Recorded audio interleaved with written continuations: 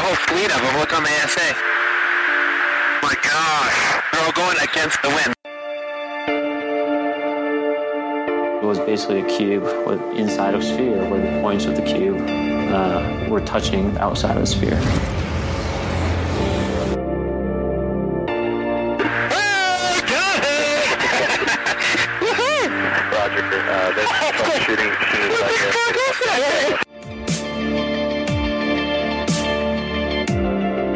So this isn't anything that just is limited to the United States. It's a worldwide phenomenon.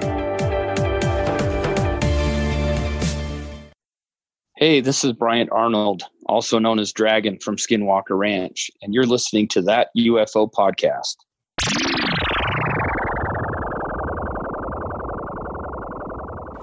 Hi, everyone, and welcome back to That UFO Podcast. My guest on the show you're listening to now was going to be Luis Elizondo, but we had to reschedule for next week. So I've brought the guest that would have been on next week forward a week and recording in our allotted time slot anyway. Very excited for this one. I got a huge response when I asked for questions.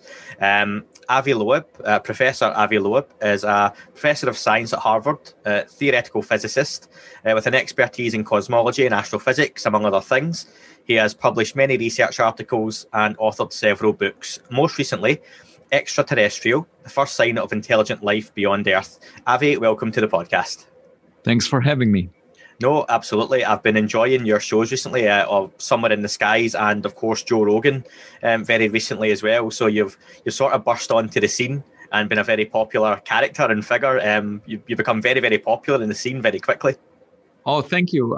I regard the current attention as an opportunity to convey my views about how science should be done and how exciting it is to be at the frontiers right now. Absolutely. And your enthusiasm and the way you talk about the subject is very refreshing, the way it comes across.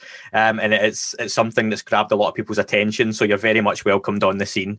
I want to just start off, though, talking about your childhood. Now, you grew up on a farm, and I'd like to know a little bit about your journey from the farm to space exploration and the search for extraterrestrial life. Right. So I was born in a village in Israel, and I used to collect eggs. We had chicken every afternoon and drive a tractor to the hills of the village. And I was mainly interested as a young kid in philosophical questions because they are the most fundamental we have. But then I was drafted to the military. It's obligatory in Israel, and at age 18. And I preferred to work on physics and mathematics rather than run in the fields with a machine gun. So I was recruited to a program that allows that, and I finished my PhD in physics at age 24. And during that time that I was in the military, I proposed a project to the Star Wars initiative of Ronald Reagan, and that was funded. It was the first international project to be funded by the United States related to Star Wars, and that brought me to Washington, D.C. for frequent visits, in one of which I also visited Princeton, and I was offered a 5-year fellowship under the condition that I'll switch to astrophysics.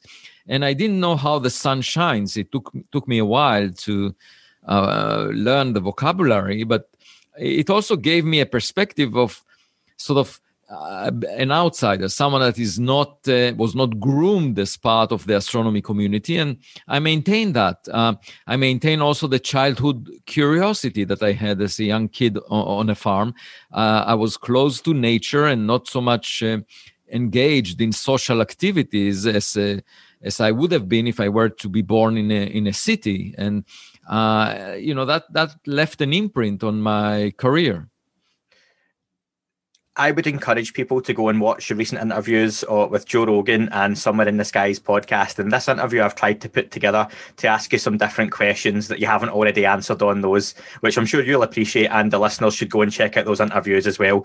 One of the comments that stuck with me, Avi, was that you don't particularly care for all the labels you have. Now, you're the chair of various boards, professor, expertise in various fields, and you care less about those than just being curious, and that's something that sticks with you.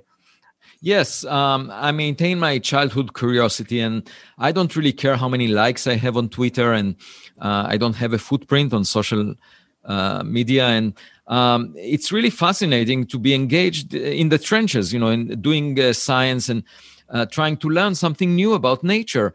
And often, if you pay too much attention to the audience, to people, you lose the main purpose of science. You are trying to chase honors and awards, and you are trying to behave in a way that will satisfy the will of other people.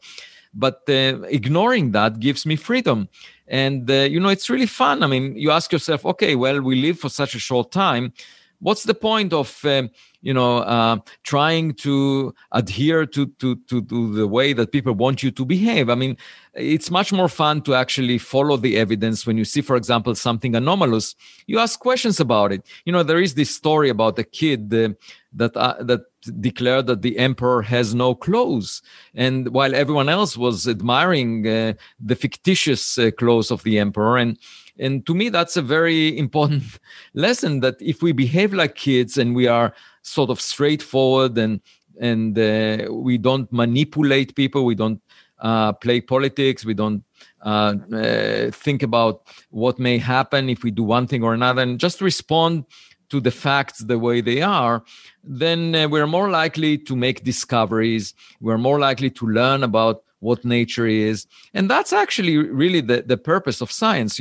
Science is work in progress, and we often make mistakes, and we do it by iterations. There is no reason to pretend that we know everything in advance.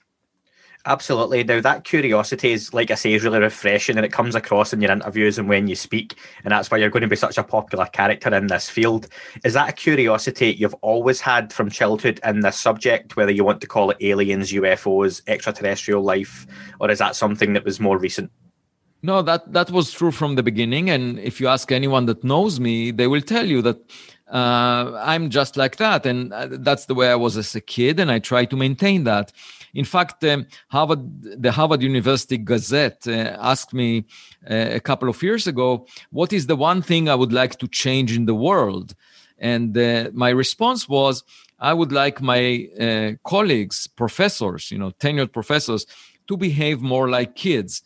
Because it's much more fun to be straightforward and honest rather than pretend that we know much more than we actually know.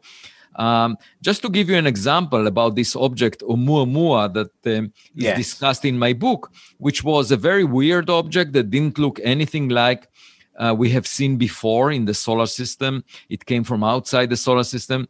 When I attended a seminar, a talk on this object, and I left the room after the end of the talk with a colleague of mine, the colleague was saying, this object is so weird, I wish it never existed. And to me, that illustrates that many scientists prefer to stay in their comfort zone, to basically assume that everything in the future will resemble what they already know. And they use science to boost their image. They build echo chambers where young people repeat what they already know. And that to me is very boring, because, we need to pay attention to nature and get some feedback from nature, from experiments, from evidence, because often nature's imagination is bigger than ours, and we learn something new by doing experiments and collecting evidence. And especially when there is an anomaly, something that doesn't quite line up with what we expected, which is true in the case of Oumuamua, we shouldn't say we wish it never existed. We should say, oh, that's really fascinating. Let's figure out what it is. And just to recap, before I've got some questions on your colleagues and their reactions and why things are the way they are, the status quo. Oumuamua was an object discovered October 2017 that came through our solar system, several hundred million miles away from Earth, I believe. Would that be right? Yeah. Right. But it was the size of a football field. Artist impressions at the time in newspapers and television showed a space rock, but that's not correct, is it? That's not what this object actually looked like. Because it didn't look like anything we have seen before. It didn't look like a comet because there wasn't a trail of gas or dust around it. And yet it exhibited extra push away from the sun, unlike a bare rock that would not be pushed and would respond just to the sun's gravity. And so the question is, what provided the extra push? And Also, it had a very extreme geometry, most likely a flat geometry, a pancake-like, based on the light that it reflected from the sun.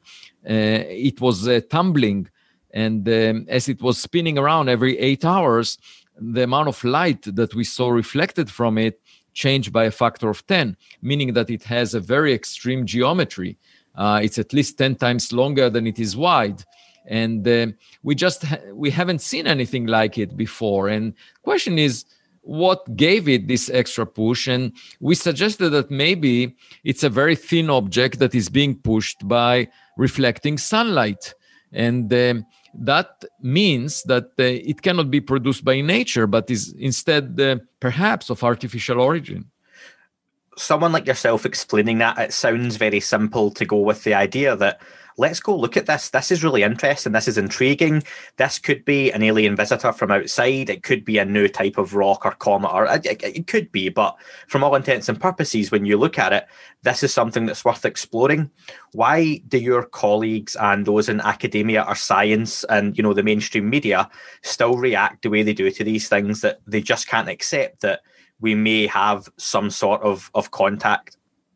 Yeah, that's an interesting question. The search for technological signatures of extraterrestrial civilizations is at the periphery of astronomy. It's not considered part of the mainstream. And you may ask why.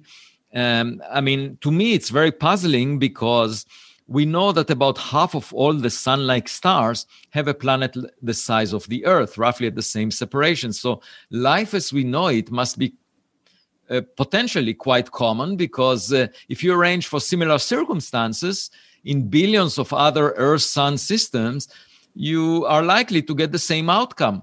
That would be the conservative view. That should be the mainstream view. But instead, astronomers prefer to argue that perhaps we are alone, perhaps we are unique and special. You know, to me, that sounds like arrogance. The modest perspective would be to say that we are common and there is nothing really special about us, because Earth-Sun systems exist everywhere. You know, there are billions of them just in the Milky Way galaxy, and there are trillions of galaxies like the Milky Way in the observable volume of the universe. There is nothing special about us.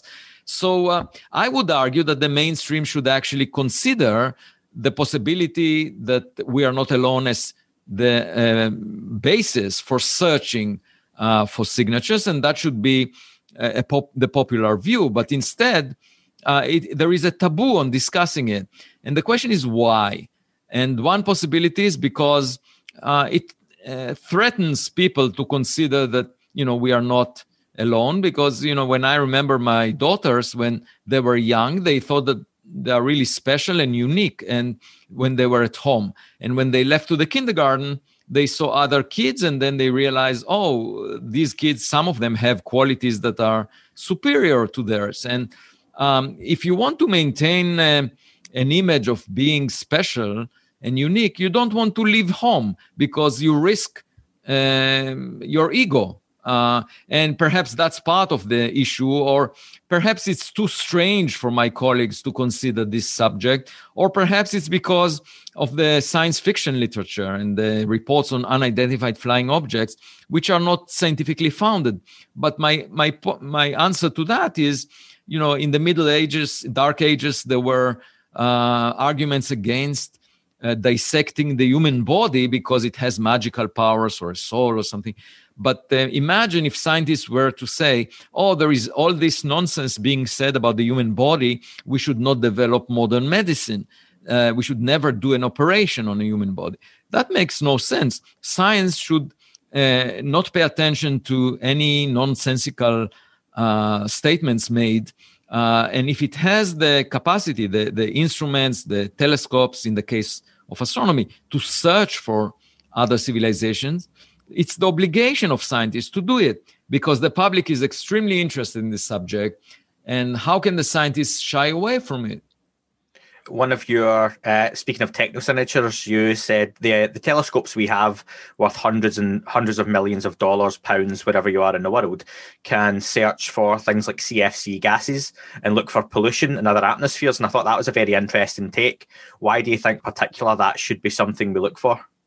Yeah, so in fact, I wrote a paper about it about 5 years ago, and advocated that we should search for industrial pollution of atmospheres of other planets. And the point is that we are currently designing telescopes that would search for oxygen in the atmospheres of other planets. The problem is that the Earth didn't have much oxygen in its atmosphere in the first 2 billion years. And despite the fact that it had a lot of microbial life on it, so therefore, if you don't find oxygen, it doesn't mean that there is no life. And if you do find oxygen, it may mean that, it's naturally produced, because you can make oxygen from breakup of water molecules. It doesn't mean necessarily that there is life. So people will debate, even if we invest billions of dollars in these observatories to find oxygen, it will be an unclear signature of life. And my point is that if you find industrial pollution like these CFC molecules, they cannot be produced by nature. And so if you find it, it will be conclusive. You will know that you have evidence for life. And that's why we should consider that possibility and use the same instruments to search for industrial pollution. There is nothing to lose. And I just find it really strange that my colleagues in the mainstream of astronomy are not considering those possibilities for technological signatures. There is not much funding to search for them. And young people are bullied if they show interest. And, it's just like stepping on the grass and claiming, look, the grass doesn't grow. Obviously, if there is no funding and there is a taboo on discussing this subject, you would not get much progress.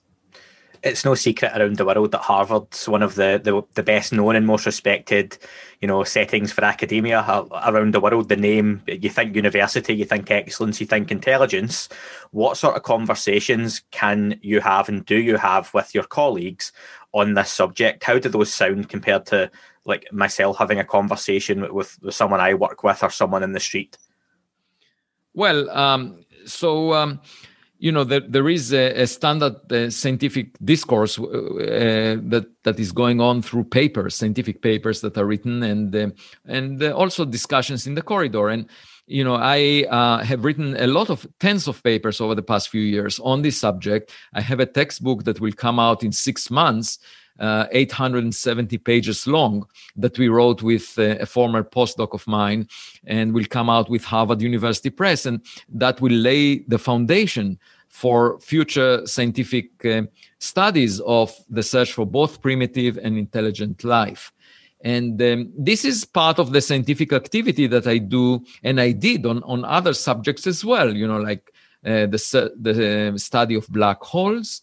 I serve as the founding director of the Black Hole Initiative, the only center in the world that focuses on the study of black holes. I also worked on cosmology and did the same. But putting that aside, there is this culture of dismissing such discussions at this time. And it's not unusual. Whenever there is a new frontier that is exciting, the early stage of that new frontier is similar to what we are discussing, where people just dismiss it.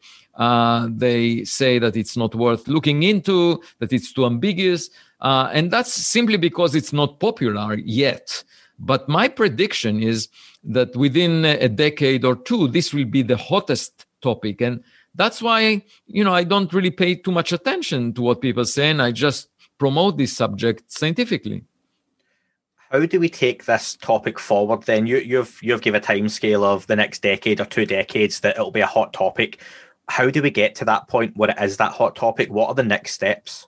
Yeah, so obviously, if we find undisputed evidence for life, that would kickstart this frontier as a major frontier. And, that happened, for example, in the context of gravitational wave astrophysics. Gravitational waves are ripples in space and time that are produced when, for example, 2 black holes collide. They produce a storm in space and time and send out waves that we can detect across the universe. And in 2015, there was an observatory that detected those waves, and the Nobel Prize was awarded for that 2 years later. So before that detection, the subject was ridiculed and astronomers didn't pay much attention to it. I know it because I worked in it. and I know it from the people that promoted it. But after the detection took place, immediately it became one of the most exciting frontiers, and the Nobel Prize was given to it. So I think a similar thing would happen. For example, if the Perseverance mission finds life on the surface of Mars, or or we look at another object that looks like Oumuamua, we take a photograph and it doesn't look like a rock. That would be another example. And once that happens, everyone would say, oh, of course, yeah, it's completely natural. Yeah, this is a frontier, of course. And people will forget what they said beforehand, dismissing and ridiculing it. I mean, fortunately, we now have a record of all the social media, comments about these things. So I look forward to seeing how those people that made nasty remarks will react once everyone accepts it as the most exciting frontier we have. Are you aware of the work of Loeb Elizondo and To the Stars Academy and what they have been doing in the last couple of years with regards to declassifying videos of UAPs, UFOs within the US government? Yeah, but I see it differently. I don't think we should chase those documents that may exist in drawers that are classified and so forth, because they were based on old equipment and also testimony of people that are not scientists necessarily. I think what we should do is fund experiments that go to the same sites where the reports came from, and use the best scientific instrumentation, deploy instruments around at those sites, and wait for a while and try to record anything unusual. So science is about reproducibility, the fact that you can get the same results if you keep doing the same thing. And I think if we do a well-documented, well-monitored scientific experiment in the same sites where the reports came from, we will learn much more. So rather than look at the past, we should look into the future and just fund an experiment like that. And when I mentioned that on Joe Rogan's podcast, there was immediately a grassroots initiative to try and fund such a project. And I'll be happy if the funds are raised for that. Yeah, I was going to ask, my regular co-host Dan had a question for you, but it's a good time to bring that one in. And he mentioned your wonderful Joe Rogan interview. You started some fundraising efforts. Those were started at grassroots, like you say. There are some organisations who have a scientific basis, like Skyhub, SCU, HastAllen.org. Are there any scope or someone like yourself working together with those groups?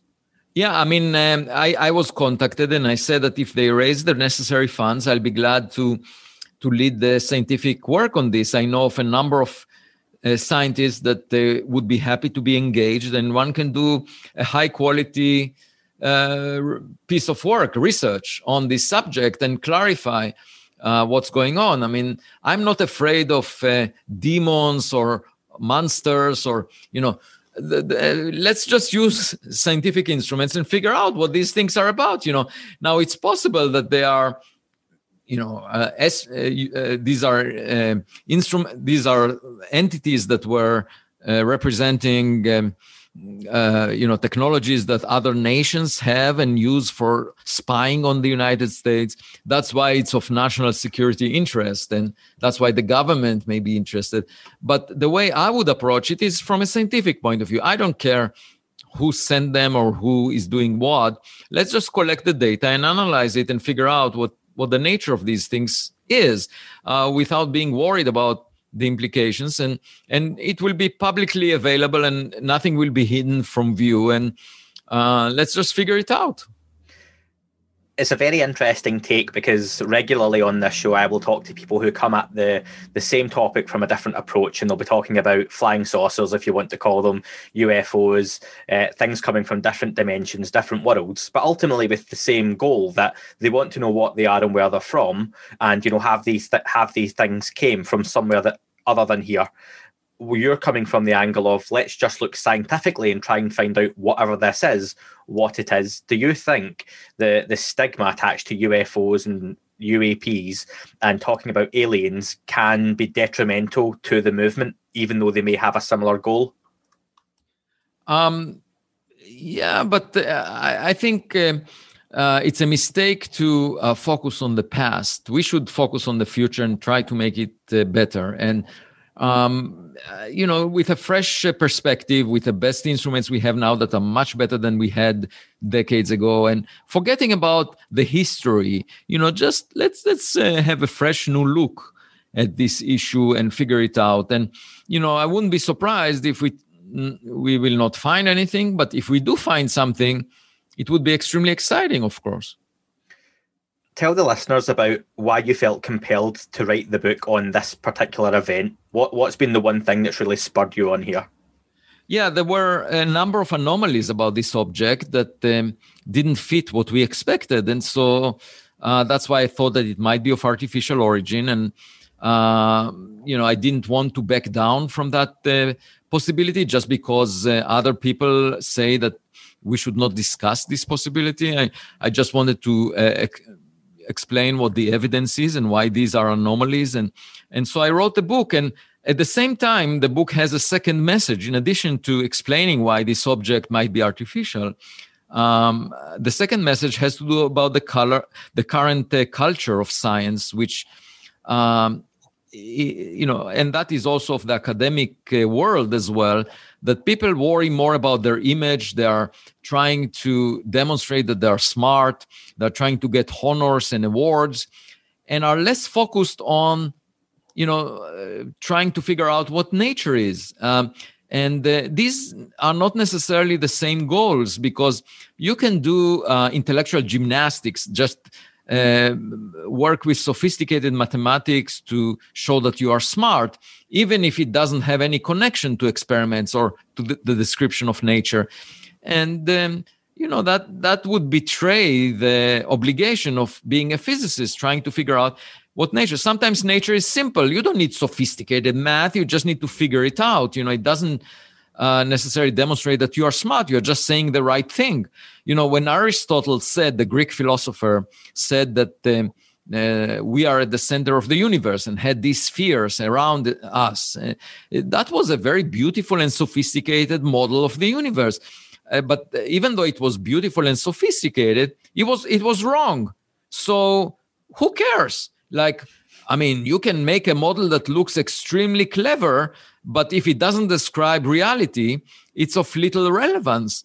And, it's just like Aristotle was arguing, how many teeth does a horse have? And nobody checked for 1,000 years, and then he was proven wrong. Now, the fact that his ideas are beautiful and attractive do not make them true. And physics is about describing nature. Nature is one thing, and we just need to figure it out. So focusing on demonstrating that you are smart and getting accolades for that is not the same as figuring out what nature is. And that's why I don't pay too much attention to how many likes I have on Twitter or what. I just pay attention to the evidence. And, if someone came up with an argument why the evidence can be explained in a natural way, then I will back down and give up on this as an artificial origin for Oumuamua. But as long as that case is not made, why would I give up on this? And I think that's the sincere way of addressing the scientific evidence that we have. Now, very recently in the news, Robert Bigelow has announced he was going to award 3 prizes of $500,000, $300,000 and $200,000 to anyone who could prove in basically an afterlife that consciousness existed. Have you seen this, and do you have any thoughts on it? Because regularly, and more so now, consciousness and entities from other dimensions, other worlds, are being all linked together.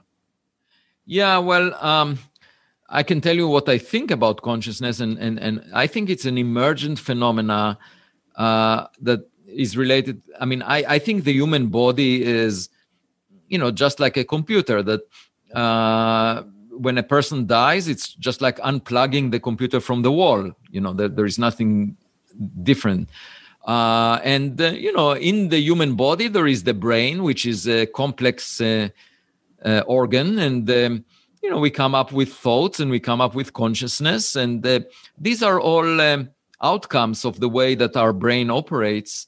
But there is nothing that you can put your hands around and say, oh, this is consciousness.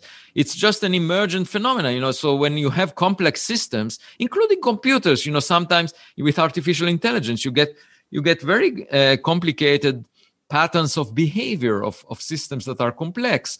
And you can give them names. You can say that's consciousness, that's something else.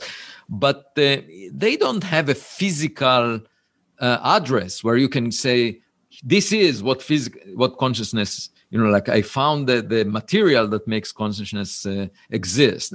It's just an emergent phenomena of the object that you're looking at.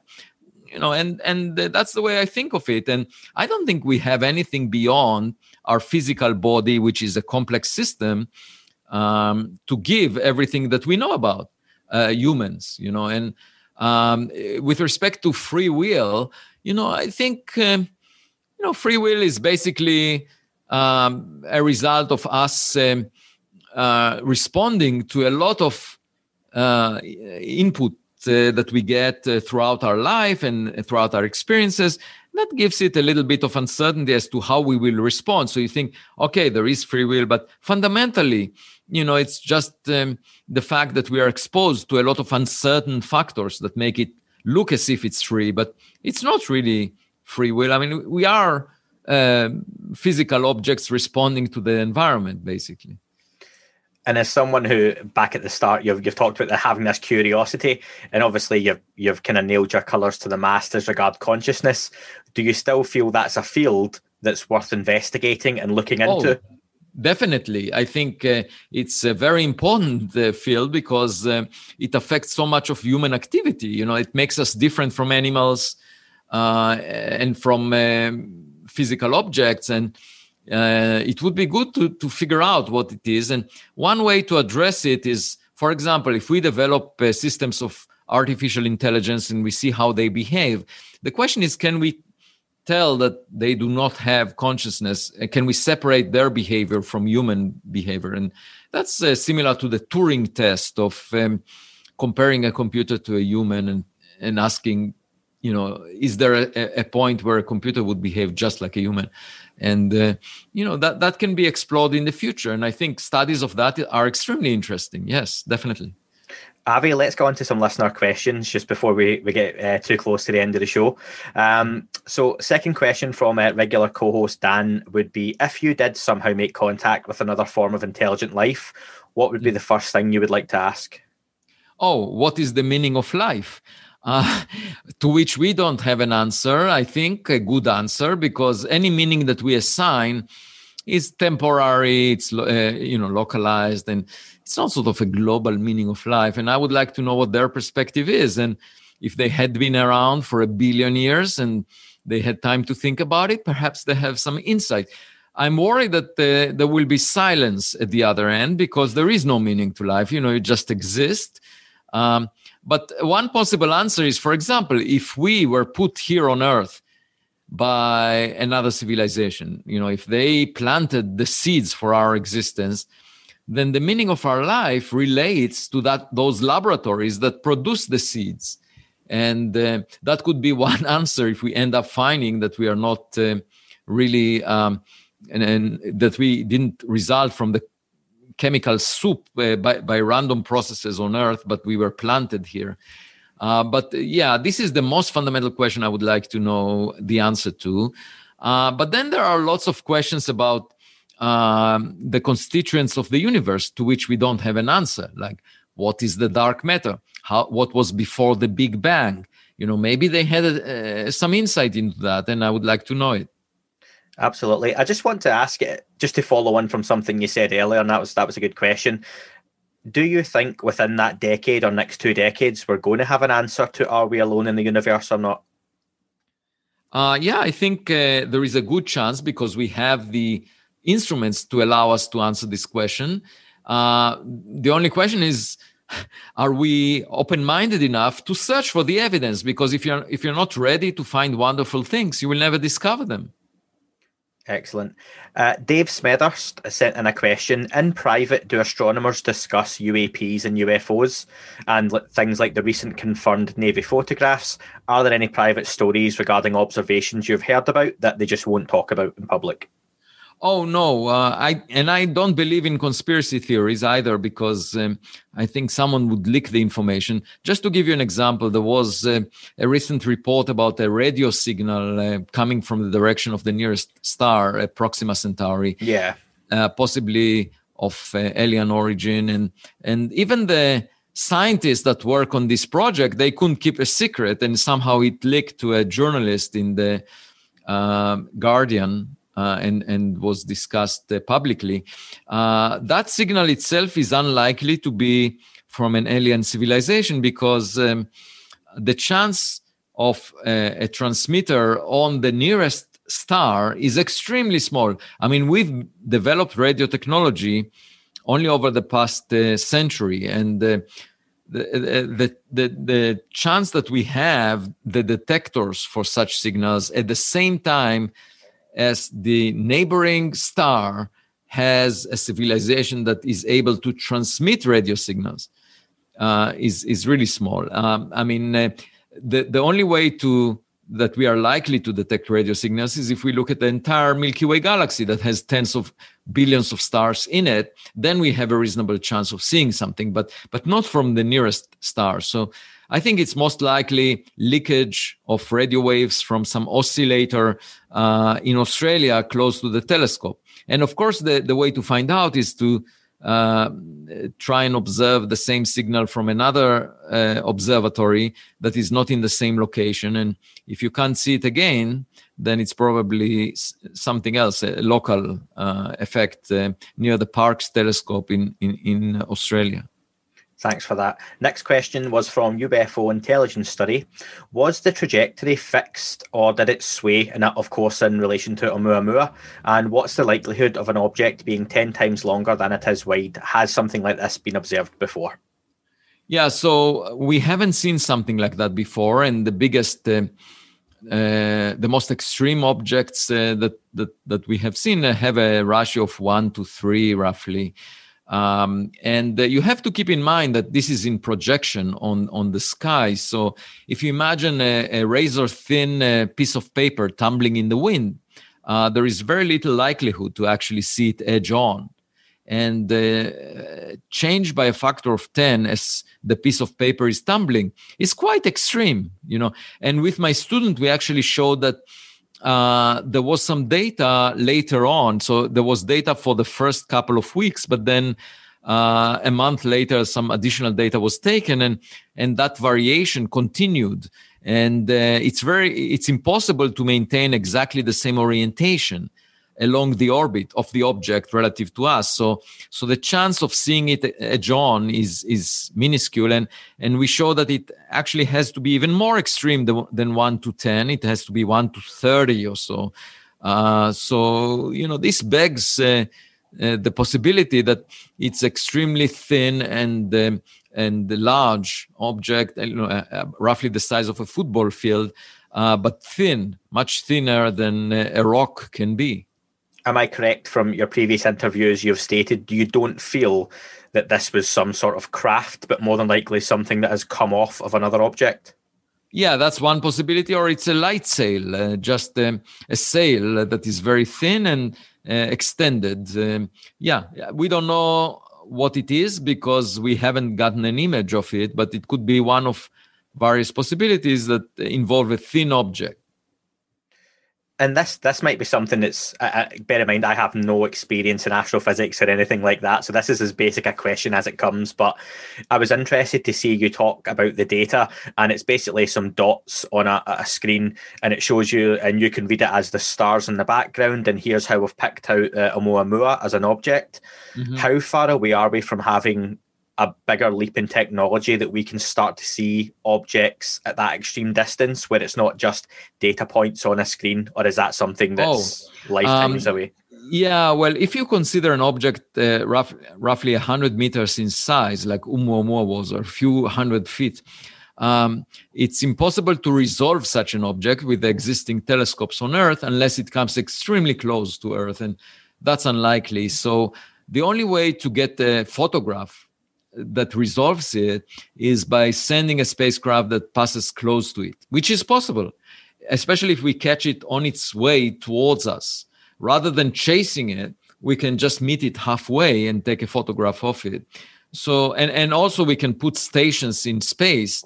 And whenever such an object is spotted, let's say with the Vera Rubin Observatory, we direct those stations to come close to it and take a photograph. I mean, that is definitely possible, and I think that's the way to go.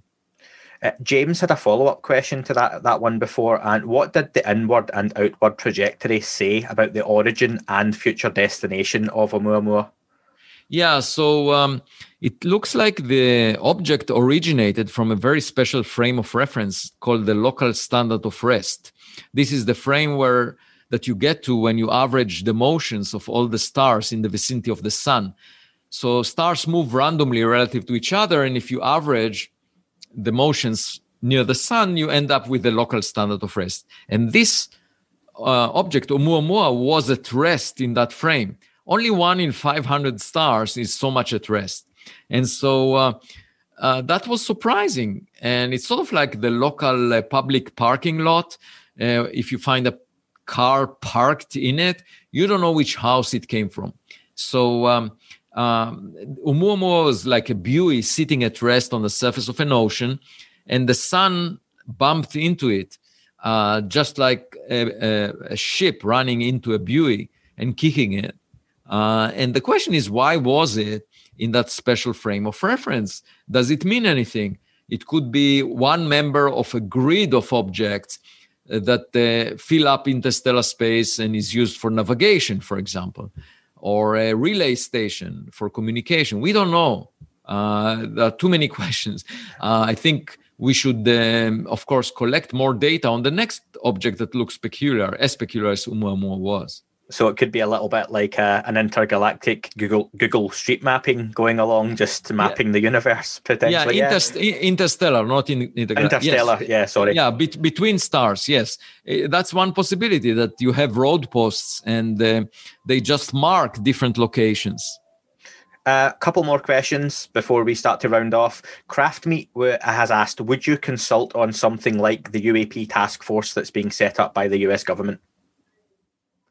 I was not asked to be part of it, but I think it's important to examine those reports because they could have national security implications, and also because scientifically speaking, it's intriguing. And rather than dismiss any reports that are unusual, we should check how reliable they are and get more data on them. So I really look forward to getting more information on these. Yeah.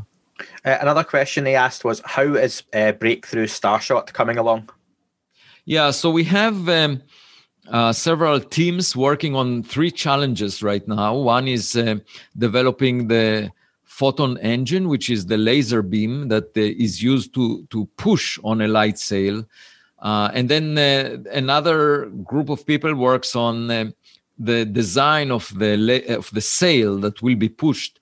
And there you have to design a structure that will sail in a stable fashion on the laser beam, and also made of materials that will reflect most of the laser light without absorbing much, because otherwise it will burn up. And it needs to be a strong material that is lightweight. So that's a second effort. And then the third effort is on communication, because when you get to 4 light years away, the signal that one can send after taking a photograph, let's say, of a planet near Proxima Centauri, the signal will be very faint when it gets back to Earth after 4 years. And we need to develop the means for interpreting the signal and figuring out what it says. And so that's the third major challenge involving communication. And we're trying to address these challenges. The way I see it is just the beginning of an effort.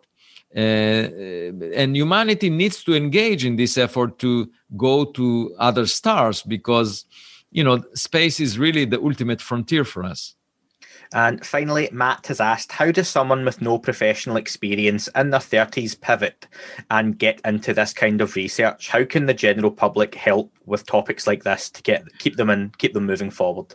Well, one possibility is if there is crowdfunding for the kind of experiment I mentioned before, which is to scientifically investigate those reports about unusual phenomena, which, now there is an initiative to do that based on my discussion with Joe Rogan. That's one way. Another is, of course, if you are a young person that wants to study for a research career, of course, you can enter an astrophysics program and end up doing a PhD on a topic related to this, either the search for primitive life or the search for intelligent life. And I do think that if you enter, now or in the coming years, it's a good investment of time, because it's likely that within the coming decade, this will become a very hot topic and exciting.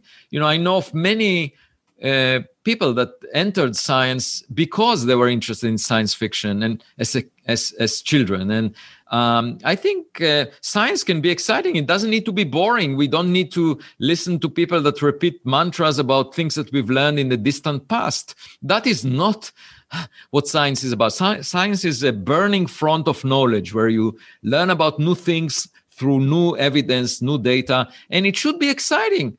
It should address what the public is interested in rather than the mathematical gymnastics that many of my colleagues are doing. So let's push that frontier of knowledge together with younger people, with the support, the funding of the public. And Avi, I think genuinely people like yourself coming into this topic from a scientific point of view definitely helps and is what needed to move things forward. Your book, Extraterrestrial, The First Sign of Intelligent Life Beyond Earth, is available in the UK from the 4th of February and in the US and other countries from the 26th of January, I believe. And yes, people should just keep an eye on sites like Amazon. That's where I've got my pre-order in, and any other websites they can get their books from. I just want to ask you one last thing, Avi. What do you want people that pick up your book to take away from it? Well, two things: that we may have discovered the first technological relic of another civilization in the form of Oumuamua. We don't know for sure, but we can find out in a few years if you find more objects of the same. And the second message is the scientific culture needs to change.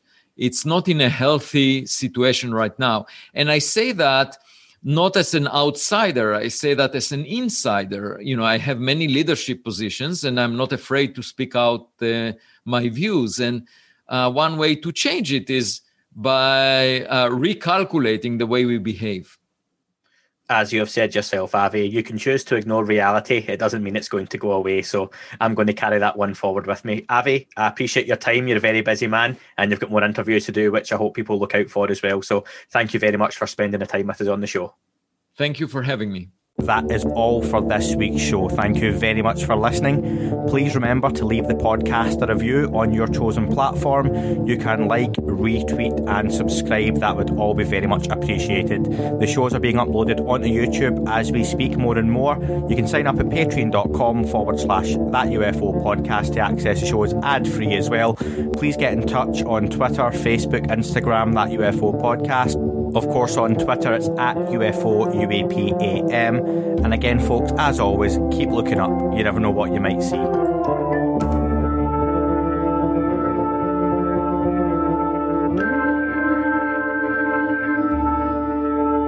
It wasn't a tic-tac and not quite a saucer, more like a hubcap designed by Chaucer, a little Baroque and quite steampunk, like Alice was playing bass for the Parliament of Folk. The little fucker hovered right outside of my window, and when I shoved out the screen, he made it an issue. I don't think he expected me to see his ass, but I'd had some champagne and smoked a little grass.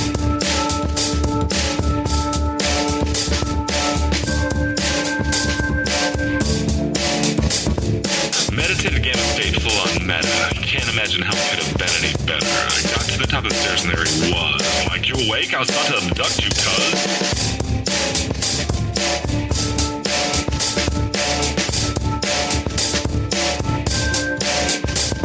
I jumped back and nearly kissed myself, and I climbed out the window after the elf, and I woke up in my bed and there was something on my head and everything was weird and everything was red. I called out to my boys. They thought this was noise. They thought it was a dream. They thought it was my toys. They thought it was my problems, and they think I should seek therapy, and I don't know what to do because it doesn't really scare me.